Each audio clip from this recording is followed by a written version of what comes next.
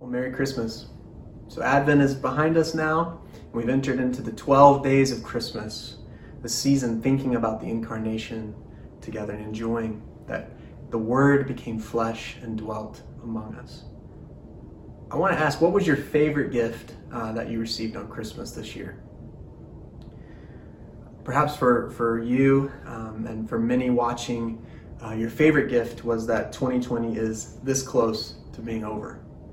I saw this Christmas card floating around, and it was a dumpster fire. It said 2020. I want to ask though, what was this year like for you personally? It wasn't just a hard year for us nationally and internationally, but personally, what was it like? I've heard from many of you that it's been the toughest year in decades. Some of you lost loved ones. Some of you lost sources of income. And all of us have suffered from not seeing those we love. It's been a really hard year.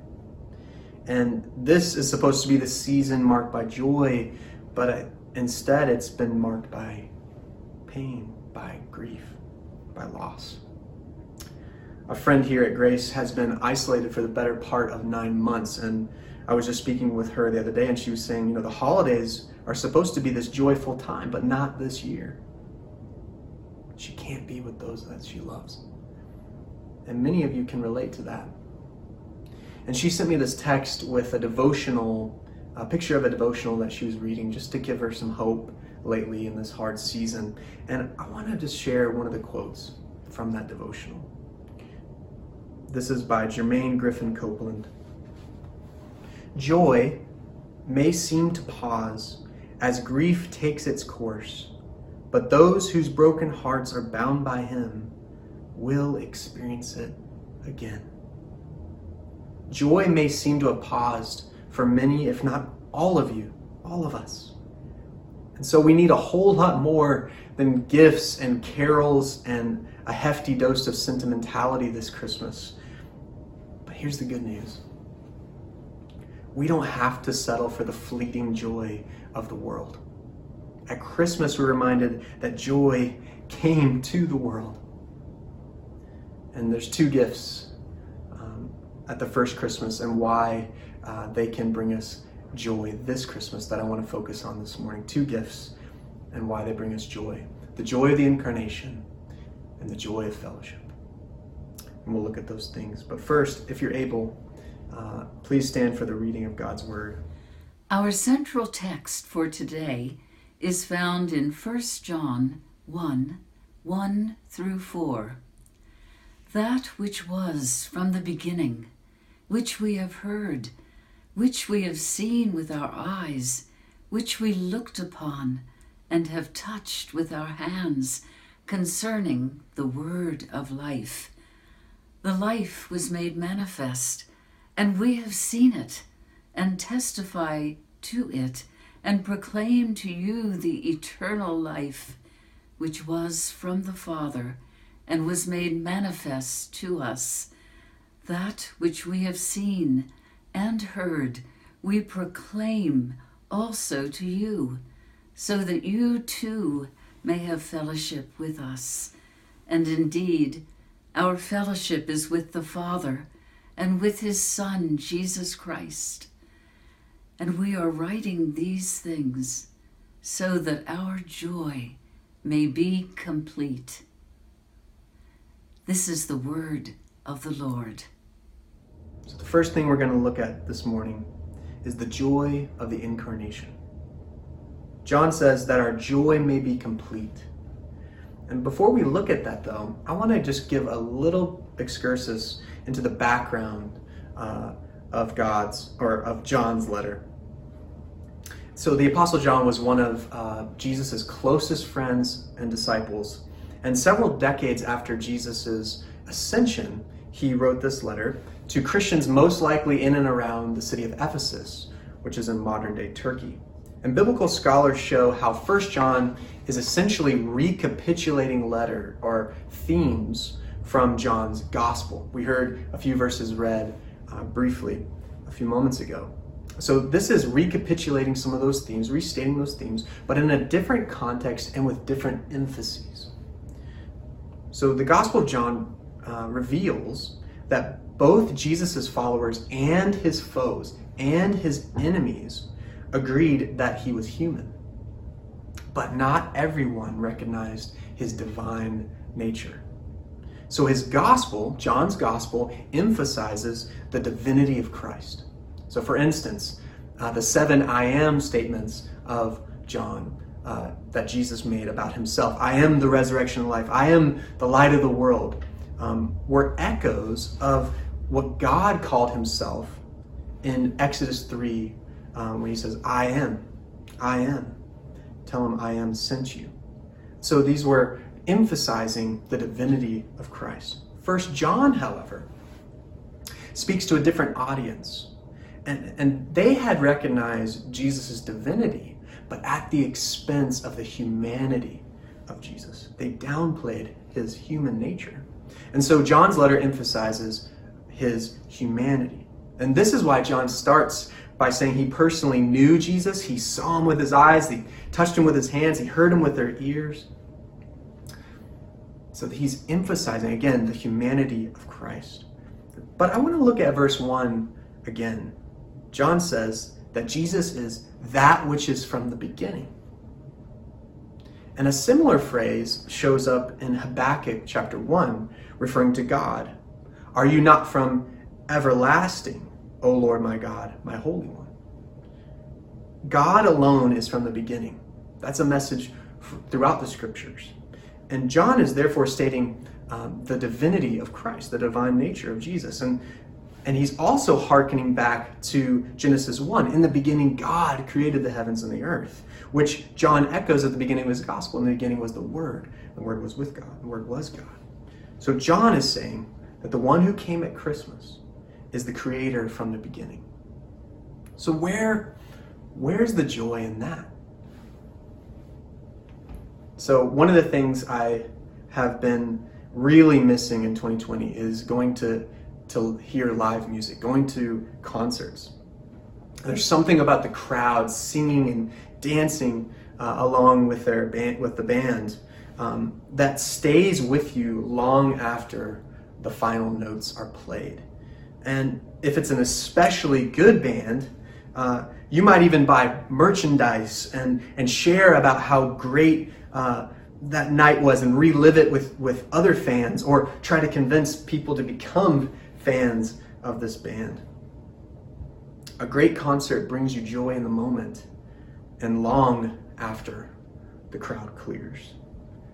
And so in just one verse, John turns up the volume, as it were, on both the humanity and the divinity of Christ. Jesus, the one they saw and touched and heard, is the pre-existent creator of all things. Fully human and fully divine. That's Jesus. And this is why Christmas can leave a lasting impression of joy upon us. One of the reasons is because Christmas means God didn't send someone else to dwell with us. Into the chaos, into the mess, into the heartache, the pain, the death, God came. Heaven has come into our space and shared our human frailty, our human condition. And he brought joy along with him. C.S. Lewis says this: God cannot give us happiness and peace apart from himself, because it is not there. There is no such thing. You see, friends, that's why God came. He dwelt among us so that we may partake in his forever happiness along with him. And this brings us to the second aspect of Christmas joy that lingers with us, the joy of fellowship. Let's read again, starting in verse 3. That which we have seen and heard we proclaim also to you, so that you too may have fellowship with us. And indeed our fellowship is with the Father and with his Son, Jesus Christ. And we are writing these things so that our joy may be complete. So twice, John speaks about fellowship, which leads to complete joy. So what is fellowship? This word is all over the New Testament, and it's often used in business partnerships in the ancient world. For instance, in Luke chapter 5, James and John were in fellowship with Simon as fishermen. So they're in this business partnership, relationship for a common purpose, like fishing or like following Jesus. Relationship for a common purpose. Again, this word is all over the New Testament, but I'm going to hone in on just one instance in Philippians 1 because Paul also links joy with fellowship there too. So this is one of the letters that he wrote from prison. I'll read just a couple verses. I thank my God in all my remembrance of you, always in every prayer of mine for you, all making my prayer with joy, because of your partnership in the gospel from the first day until now. So joy and partnership, joy and fellowship. And about these verses, New Testament scholar D.A. Carson says this: the heart of true fellowship is self-sacrificing conformity to a shared vision. Paul is saying he's grateful and thankful with joy for their fellowship in the gospel, and how from the moment of their conversion until now, they have rolled up their sleeves and got involved in the advance of the gospel. They supported Paul financially, prayed for him, and witnessed, which all testified to their shared vision of prioritizing the gospel. So in other words, Paul is saying, even in prison, he can have joy because of their shared fellowship, their common vision with other believers. Yes, he was isolated. Yes, he was in the worst kind of quarantine imaginable, but his joy wasn't based on his circumstances. His joy came from sharing fellowship in the gospel. So growing up, our church had what we called a fellowship hall. You may have been in a church like that too. And it was a room just outside the sanctuary, and we would kind of talk and maybe drink coffee, fellowship hall. And here, and John as well, Paul reminds us that biblical fellowship is not a room outside a sanctuary. It's relationship around a shared vision of following Christ. You know, buildings are good, and we miss meeting with you in the building. I long to be in the building with you when it's safe, and I can't wait for that day. Buildings are good, but sharing life in Christ, that common vision, is so much better. But the elephant in the room is that you're watching this on the screen, and I'm preaching to a camera in an empty room. Feeling close association, sensing that common vision is hard to come by right now. Loneliness is part of that dumpster fire that is 2020. But friends, fellowship does not have to be. And here's why. Hebrews 12:2 says that it was for the joy set before him that Jesus endured the cross. Jesus died so that we might have fellowship with God and his people. A virus can't stop our fellowship with God and with his people. John Piper says this: the incarnation was God's locking himself into death row. Christ did not risk death, he embraced it. Jesus took our nature in Bethlehem to die our death in Jerusalem. Jesus came and he died and he rose again so we could know and enjoy God forever together. But then the question becomes, how can we experience that good news today in a pandemic? Paul had a church family that cared for him, that loved him, and brought him joy even in isolation. And friends, that's what you have too. Christmas and the cross, they prove that. We love you as well. And you are part of the fellowship, that shared vision to live for God's world as God's people in the joy of God's gospel. And for those of you who are suffering in this season, please let us know. Don't suffer alone. We are in Christ together. So could this online service and these outdoor gatherings serve as a small reminder that you are connected to the greater body of Christ, that you're in fellowship with Him and His people. At Christmas, we remember that joy and fellowship are inseparable. Before we kind of jump to some practical takeaways, and I want to do a couple things. First, I want to read a poem that has really resonated with me this last week, and it hit me kind of right between the eyes. I want to read this for you. You can meditate on it.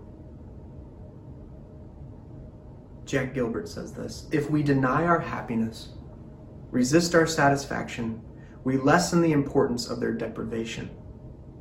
We must risk delight. We can do without pleasure, but not delight, not enjoyment. We must have the stubbornness to accept our gladness in the ruthless furnace of this world. To make injustice the only measure of our attention is to praise the devil. If the locomotive of the Lord runs us down, we should give thanks that the end had magnitude. We must admit there will be music despite everything." And that's an echo, right, of what Paul says in 2 Corinthians, that Christians can be sorrowful yet always rejoicing. Joy in Christ does not mean glossing over our pain or pretending. It just means that it's not all, injustice is not all we give our attention to. If you're a Christian today, it means the locomotive of the Lord, I love that, has run us down. And if there's nothing else, that is something that we can be joyful in today. We can admit that there will be music despite everything. The music of all the crooked things being made straight, of all the tears being wiped away when He comes again. There will be music despite everything. We're going to listen now to a song. Just invite you to read the words, to listen in. That really hit on these themes of joy that we can have in Christ. However you're struggling today, however you're grieving, however numb you might feel, He has not left you alone. The Holy Spirit will come even now to remind you that you are His, that we are His. We belong to Him. He will restore your joy. It's a fruit of your relationship with Him. Your union with Christ is your joy.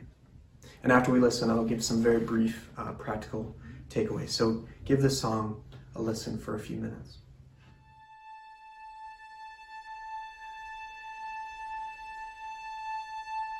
When all I can see is my breath, and my body collapses from all the weight, You are the shield of my faith. My head has been lifted and worry raised.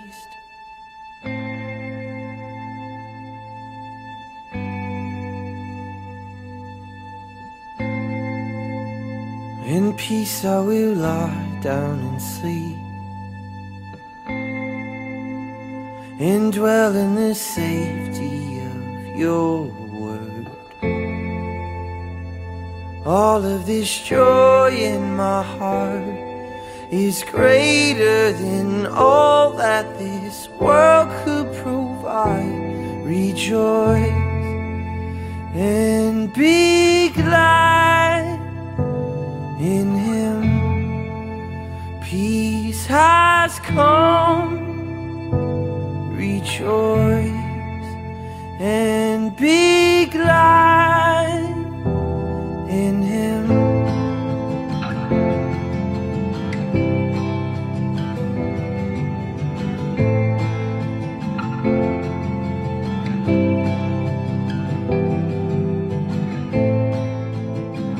The river of God is real. complete, reviving the souls of his saints with truth.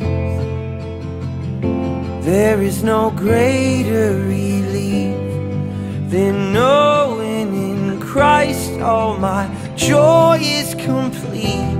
Rejoice and be glad in him. Peace has come. Rejoice and be glad in him. Peace has come. In peace I will lie down and sleep. My joy is complete. In peace I will rise up and sing. My joy is complete. In peace I will lift up my head. My joy is complete. In peace I will walk in your light. My joy is complete.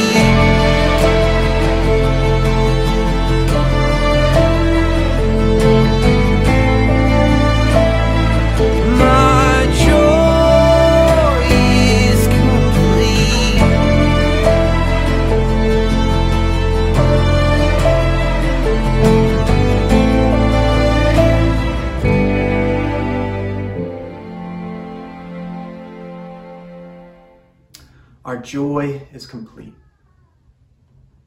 The rest of John's letter is all about discipleship, our daily fellowship with God and with one another.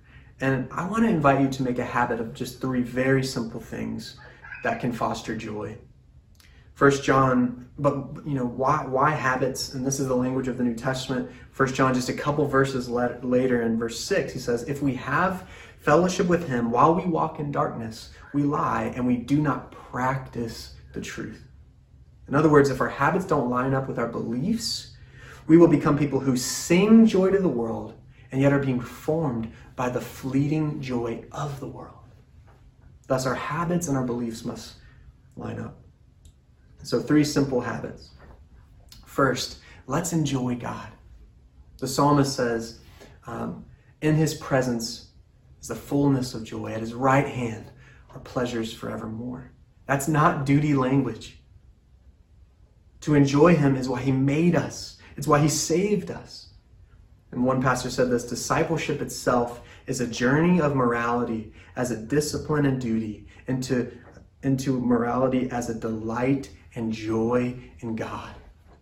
It's a journey from discipline and duty to delight. That's discipleship. And so spend time in his word and prayer each day, delighting in him, enjoying him. This season is too bleak not to do that. So let's enjoy him. Secondly, let's share our joy. Joy came to the world in Jesus. And like the shepherds, we carry a joy that's meant to be shared with others. It's designed to be given away. And what do they do after they find the baby? They run straight into town and say, the Messiah is here. And so I want to encourage you, look around you and look for those who are depleted right now. Maybe an encouraging word, a call, a text, a letter, maybe a helping hand, a meal, a gift, just to say, you're not alone, and share the joy that we have in Christ. Joy is evidence of living in another kingdom, and so let's share it. Let's share it. And finally, let's practice our fellowship. Let's practice our fellowship. Let's safely spend time with one another. Outdoor services, worship groups are starting to form with the mindset. Let's do those things with the mindset and the body language and the words that we have a shared vision that we're following Christ together. We can show up, but we may not be sort of modeling and exemplifying and living into our fellowship.